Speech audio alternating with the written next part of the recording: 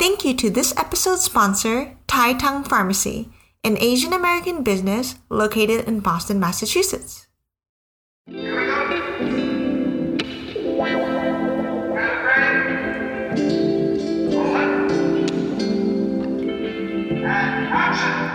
Welcome to the Incluvie Movie Podcast, where we talk about all things media and diversity.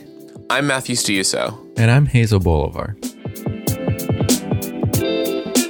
For today's podcast, we're going to be discussing South Asia in cinema, and how, despite the massive film industry in India, this identity is often left out of the conversation in Hollywood.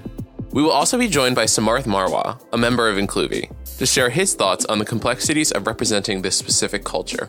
But before that, we're going to get into our pop culture moment and talk about what's new and trending in entertainment.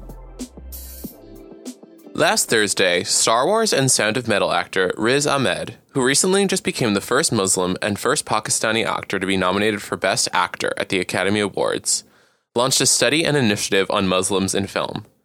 The study found that 90.5% of films were missing Muslim characters. He also went one step further by launching a fellowship for Muslim storytellers, backed by a group of artists calling themselves the Muslim Avengers, which includes Mahershala Ali and Hassan Minhaj. Riz has been an activist long before achieving mainstream recognition. A speech of his at the House of Commons in 2017 inspired the Riz test, a play on the Bechdel test, which identifies Muslim characters in film and highlights how many portrayals of Muslims can be stereotypical and derogatory. Personally, I have to say how incredible it is to see celebrities really putting in the work towards bettering representation for their community. Like seeing an actor calling out the industry and then going one step further by putting their money where their mouth is for a cause is so inspiring. The Muslims in Film movement has also spoken out against a recently announced project called They Are Us, which tells the story of the 2019 Christchurch massacre, specifically from the POV of New Zealand Prime Minister Jacinda Ardern. The film has been accused of exploiting Muslim tragedy while also decentering Muslim people. Lead actress Rose Byrne has dropped out of the film in response to the backlash, and even Jacinda Ardern herself has distanced herself from the project. It will be very interesting to see how or if the production proceeds from this point. And lastly, for our Pride Month feature, we want to shout out Love Victor on Hulu. A spin-off of the hit film Love, Simon, the series focuses on the coming-out experience of a teenager from a strict Latin American family. Although the show did not cast LGBT actors in the lead roles, the show provides some much-needed feel-good gay romantic comedy. Check out Season 2 on Hulu, but don't forget to continue holding Hollywood accountable and cast more queer actors in queer roles. With that being said, it's time to turn to our main topic for the day, South Asian representation.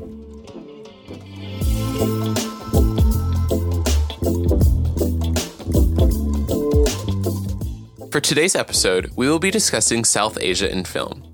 But what does that mean exactly? South Asia is geographically defined as the nations of Afghanistan, Pakistan, India, Nepal, Bhutan, Bangladesh, the Maldives, and Sri Lanka, although there is still discussion around the specifics of just how large the physical area of South Asia is. And the boundaries between South Asia, the Middle East, and Southeast Asia have never specifically been determined. What we can say confidently is that this area is the most densely populated region in the world, with over 1.8 billion people, making up for roughly 1/4 of the world's population. Although we've seen a decent amount of representation on screen in the past decade, mainly due to the presence of a handful of big-name actors who have occupied roles, Kumail Nanjiani, Dev Patel, Mindy Kaling, Aziz Ansari, and Naomi Scott, to name a few, the amount of South Asian characters on screen does not reflect the massive population. Of course, I'd like to acknowledge that we're not going to give a complete history or analysis of South Asian representation because there is no singular South Asian culture or a singular culture within any of the countries that make up South Asia. We're also just a 30-minute podcast. So instead, we want to begin to open up the conversation by reflecting more specifically on the ways in which South Asian people are represented in United States media. Bhumi Thakur's work in her 2016 book, South Asians on the U.S. Screen, Just Like Us, provides an analysis of South Asian representation on screen and finds that most characterizations typically fit into one of three categories, which she calls the forever foreigner, the model minority, and the assimilated American. In terms of seeing South Asian characters on screen, it does seem like the conversation is focused more on how they are being depicted. Thakur goes in depth on how the Simpsons character Apu is representative of what she calls the forever foreigner depiction of South Asian characters in Western media. He's a convenience store owner with this comically thick accent, and he's somewhat of a bumbling fool. And this was really an unfortunate standard that the people who are of Indian descent wanted to distance themselves from. This joke character has become the subject of countless articles and studies, and most famously a 2017 documentary, The Problem with Apu. Although Apu was something of a step up from, say, the heart-eating cannibals from Temple of Doom, he was really the only on-screen reference of an Indian person for years, meaning white audiences who may not interact with Indian people in their day-to-day life, that's their only perception of that culture. I can vividly remember growing up and having kids doing Apu impressions on the school bus because they thought he was just like the funniest thing, and they really didn't know how they were perpetuating harm. It's really no surprise to hear that Hari Kondabolu, who created the documentary, had to grow up being called Apu by white kids his whole life. But it is also something to note that for as problematic as the character is, he was the only source of representation for people like Kondabolu, and he sort of had to take the good with the bad. Even through the offensive accent, they at least had scenes where Apu was talking openly about his Hindu faith and even had an Indian wedding on screen. If that was something that meant a lot to people, imagine how much more impactful it could have been to know that there was actual Indian creators and an Indian voice actor behind the scenes as well.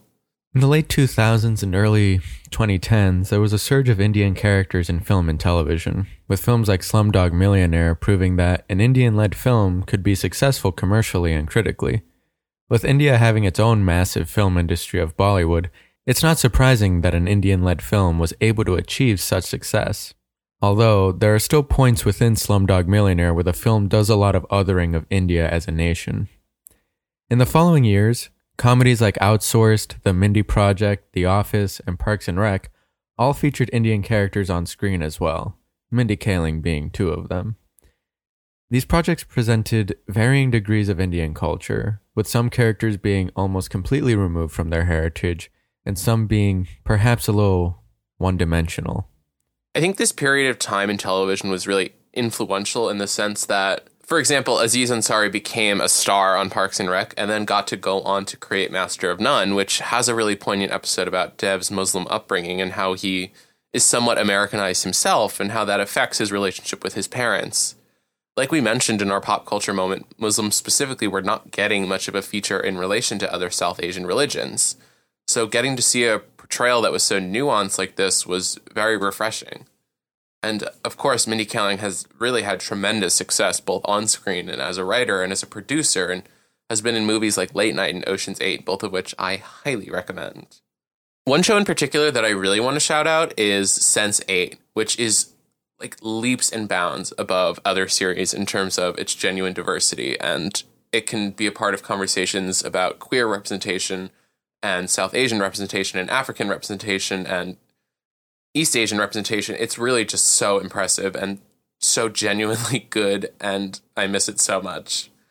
One of the main 8 characters is Kala, who is a pharmacist in Mumbai, and her storyline centers on her Hindu faith and dealing with the main plot of the show, which is being telepathically linked to 7 other people in the world.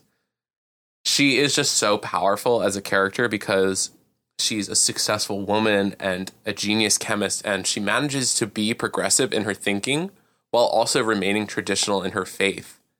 She also has a full Bollywood dance number, which to me is only rivaled in quality by her singing The Four Non-Blondes on a rooftop in India with a man who's in a German karaoke bar. If you don't understand what I'm talking about, you simply must watch the show because it is sci-fi, it is fantasy, it is everything. One last thing we want to point out is that even with the progress that's been made with these films and shows we're mentioning, there's yet to be a lot of mainstream projects featuring characters from Sri Lanka or Nepal or Afghanistan or the Maldives. We have seen progress with Pakistani actors like Riz Ahmed being nominated for an Academy Award, and Kamala Khan, Marvel's first Pakistani-American superhero, leading her own series. But as always, We hope these baby steps can become leaps. With that being said, we are going to take a quick break. When we come back, we will be joined by Samarth Marwah to discuss his thoughts on South Asian representation.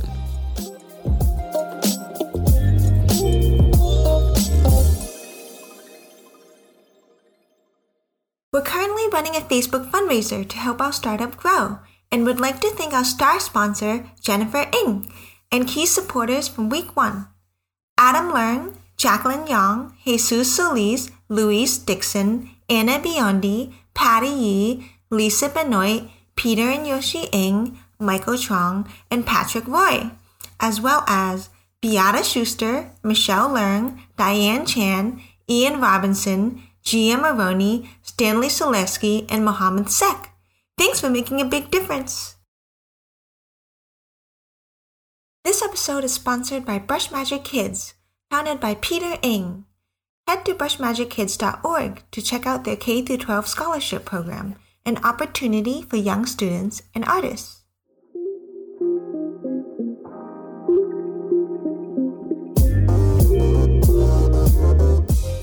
Joining us today from India is Samarth Marwah. He is a member of the Incluvi team and he works on our social media. So how are you doing today, Samarth? Pretty good. Really excited to be here. So today we are going to be talking about South Asian representation. What are, just to get into it, some classic tropes that you've seen in depiction of South Asia as a place, South Asian culture, or South Asian people? So the first thing that comes to my mind is the yellow filter. I think that's something that has been used by Hollywood a lot to denote countries that are other, and that includes, I would say, like, includes basically everything that's not the US or Europe. The first time I actually saw it in real life, I actually registered it, was when I saw Extraction, the Chris Hemsworth film on Netflix. There was a stark contrast between how, when they film him receiving his contract to go to India, the filter there versus the filter when he actually lands in India, in Mumbai, and he is, it completely changes. It's a complete yellow filter, and it gives off an idea of how the West views South Asia as a whole, about how, assuming that we're all backward or underdeveloped, or like the whole country is just poor. When I think more about South Asian representation, I think about Slumdog Millionaire, which is about 10, 15 years old by now. And the whole premise about how, a kid born in the slums grows up and wins $1 million based on his experiences throughout his life.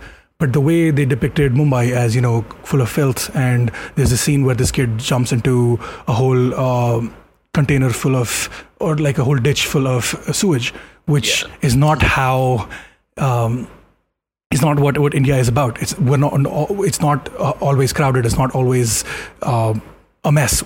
India is beautiful. We have places like the Taj Mahal, which have been shown in film and media as well. But finding a big contrast between how India actually is versus seeing it on screen, especially since I love to watch Hollywood movies, it just feels like a very big disconnect there. What you describe with the yellow filter, it's just such like a sickly looking color and a weird way to not only other, but like to really make South Asia look like it's something less than. Yeah, exactly. And you see a difference with that when you see Indian families in the US with something as recent as Never Have I Ever, where, sure, there are Indian characters on screen and you see them, but the way they behave, it is so obvious that they were not completely written by someone who has that experience in mind. And it brings a lot of disconnect to me personally to see people who look like me but behave completely opposite to how I know I would have reacted, or people I am familiar with would have reacted, people from India. And it brings with the fact how Indians in film are shown to be super successful, super smart, the model minority, working in tech, doing a bunch of mumbo jumbo tech stuff, and all of that, when that is not who all of us are. You can't put all of us under one umbrella and expect us all to be the same. Yeah, actually, it kind of has relation to my second question, which is, in recent years we've seen more South Asian characters, I would say, on screen than we have in the past. but sometimes you'll have Indian characters played by Pakistani actors or vice versa, or, obviously famously in the case of Apu, just completely voiced by a white person. So what is the importance of making sure that the casting is really accurate and the representation behind the scenes is also accurate? So, this question I've discussed with people before, and it always comes down to, it's a double-edged sword here. There's two things. One, you want to make a good movie, and you want to make sure that the people you hire are good actors.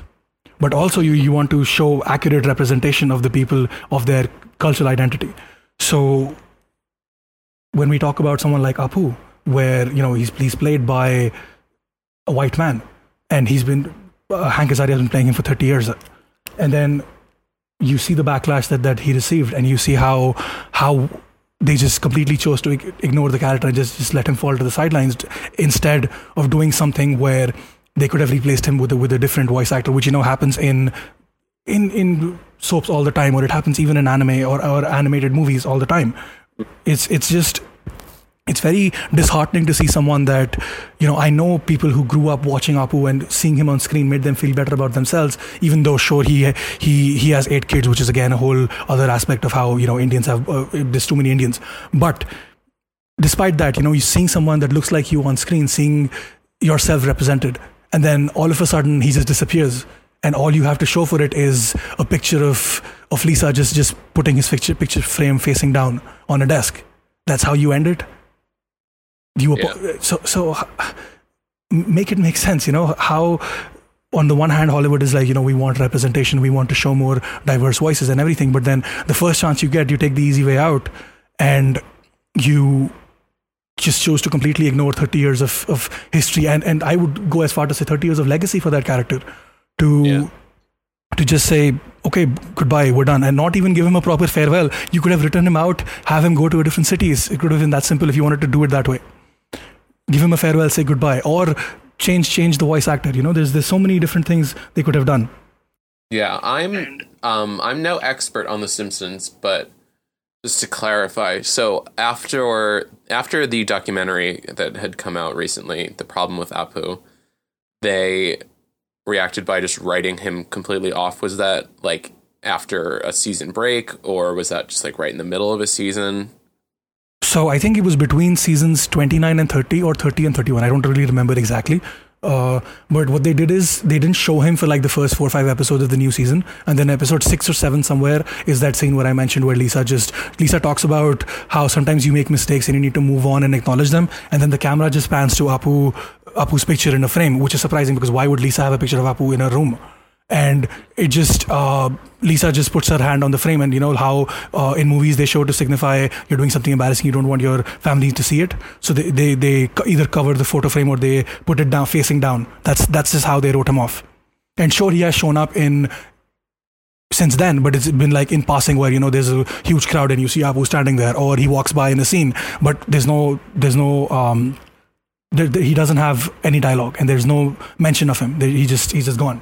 Yeah, so instead of, casting accurately, they've just decided to completely remove the voice of the character, which is obviously a kind of darkly metaphorical. So on the other hand of the question, like, what do you think is the importance of, recently we've seen like Indian actors playing Pakistani, and that has caused a little conflict. What are your personal takes on that? For me, it is more important that we see ourselves represented on screen. I would personally have no problem if, 50 years down the line, I become rich and successful and they try to make a biography about me. And Kumail Nanjiani's grandson, Kumail Nanjiani, who's Pakistani, if his grandson decides to play me, I would have no problem with it at all. Even, this is a hypothetical 50 years down the line scenario. But it is not about casting 100% accurately. But also you can't just interchange brown people. We're not all the same. You can't have a Mexican person play someone from India, or vice versa. Or those small differences really show up in our cultural heritage. And with that in mind, again, at this point, I just want to see some representation on screen. You could cast a Pakistani actor to play an Indian, as long as we're represented properly on screen and we're not just reduced to laughingstocks or to just the butt of jokes. I will be okay with it for now, because you can't expect things to change overnight. You have to do baby steps. And sure, we've been doing baby steps for the last 50 years, but still, just let me see myself on screen. Is it that hard? It's not that hard. So what are some films that either you've seen recently or just in your memory that you would really recommend in terms of highlighting really positive representation? And that could be either international or from the US, just as long as there's, like some really solid, great representation, something that you would definitely want to reference if someone came to you and were like, hey, I want a list of movies that I can learn about South Asian culture or something along those lines. It's a real shame that I can't think of anything. That the fact that I try to think about recent or even not so recent movies in Hollywood I've seen which have good Indian representation, or I can think of nothing off the top of my head, which is sad. You could justify it by saying, I haven't watched a lot of movies, but I have watched a lot of movies. But it is also the fact that we just don't have a lot of South Asian representation in film or in TV shows in the US, in the West. Sure, you see a couple of hits here and there. You see The Big Sick with Kumail Nanjiani, which is based loosely on his life, or you see Late Night with Mindy Kaling, or you see Mindy Kaling's character on The Office, or you see The Mindy Project, which you can't just rely on two people to carry the burden of Indian representation on their shoulders for the rest of their lives, because it's just it's not feasible, and you can't expect just two people to just do it for the rest of their lives. It's just with how many multiple films come out every day, you would expect to see, I don't know, one film a year which features us in a good light, but that's not happening. I would recommend, if you do want to watch Indian films which show Indians in a good light, I say Indian films, I mean Bollywood specifically, because that's what I have most experience with. There's a movie series called Krish, Krish is basically Indian Superman. That's the loose way of describing it. It's a 3-part movie series where the first one is a remake of E.T. I saw this movie in 2004 and it still holds up. It's probably 2003 and it still holds up, and it still brings tears to my eyes that when I say it's a series, the second movie is about his son who inherits his powers and becomes a superhero, and that's a whole other story, which I would not recommend the third one because it turns into an X-Men ripoff. But the first two movies are so beautifully done, and even though the second movie came out in 2006, which is 15 years ago now, I would say it still holds up. And it's by the way, the lead is played by Hrithik Roshan, who is one of India's biggest actors, and it is just so beautiful.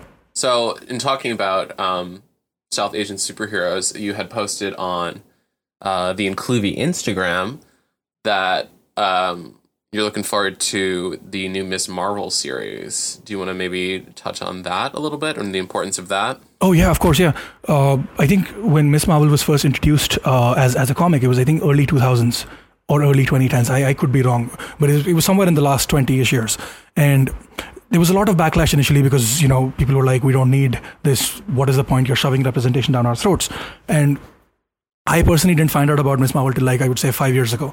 But when I saw who she was, a Pakistani-American woman living in New York, trying to struggle with identity, trying to figure out who she is, and living with Southeast Asian parents, first generation, second generation immigrants, all of that stuff, it just resonates with me. Even though I am not an immigrant, I've lived in India most of my life, but still, just seeing that, the prospect of seeing all of those culturally relevant things, those scenes on screen, to see someone who looks like me, for my 12-year-old sister who will see someone who looks like her be a superhero, to have to watch her experience that is what I'm most excited for.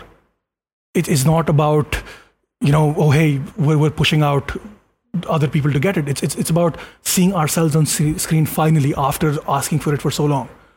It's about casting accurate Indian actors in the series, where I think they've cast Farhan Akhtar and Fawad Khan, as far as I know. Those are two very big name Indian actors, and they've cast one of them to be her dad, and I think someone else related. I'm not really sure who, but just to see that on screen, to see how beautifully it will be done, I am sure it'll be beautifully done, is something that I'm looking forward to. But also, of course, it brings with it a whole slew of of things with, it's so much pressure on them, which I think we talked about earlier, where for the team behind it, they know how much is riding on them, and they know it's a possibility of a do or die situation where if it doesn't do well, other studios might not be so excited to take on a bigger project which features people like me in a center spotlight. So they know what's riding on it, and I'm sure that they will do a good job to live up to our expectations. So yeah, I am very excited about that. Yeah, well, we will be on the lookout for Ms. Marvel. So I want to say, honestly, thank you so much for joining us. You shared a lot of really insightful perspective that obviously I myself don't have access to. Where can our viewers, or our listeners rather, find you on social media if they want to follow you? You can find me on Instagram at sam.marva. It's spelled MERWAH. Or you can find me at Incluvie. I've been handling the social media there, so I will be more than happy to say hi. Yeah, if you're listening to this podcast, follow our Instagram, please. Well, thank you so much for joining us today. Thank you for having me, Matt. The Incluvie Movie Podcast is hosted by me, Matthew Stiuso. Our show is produced and edited by Hazel Bolivar, who also joined us as a guest host today. Our executive producer is Kathy Yee. Special thanks to Samarth Marwah for joining us this week, and to Wadaboy for making our theme music. You can visit Incluvie.com to rate movies on their diversity and read reviews focused on representation in media. You can also follow us on Twitter and Instagram, or support us on Patreon at Incluvie. That's INCLUVIE.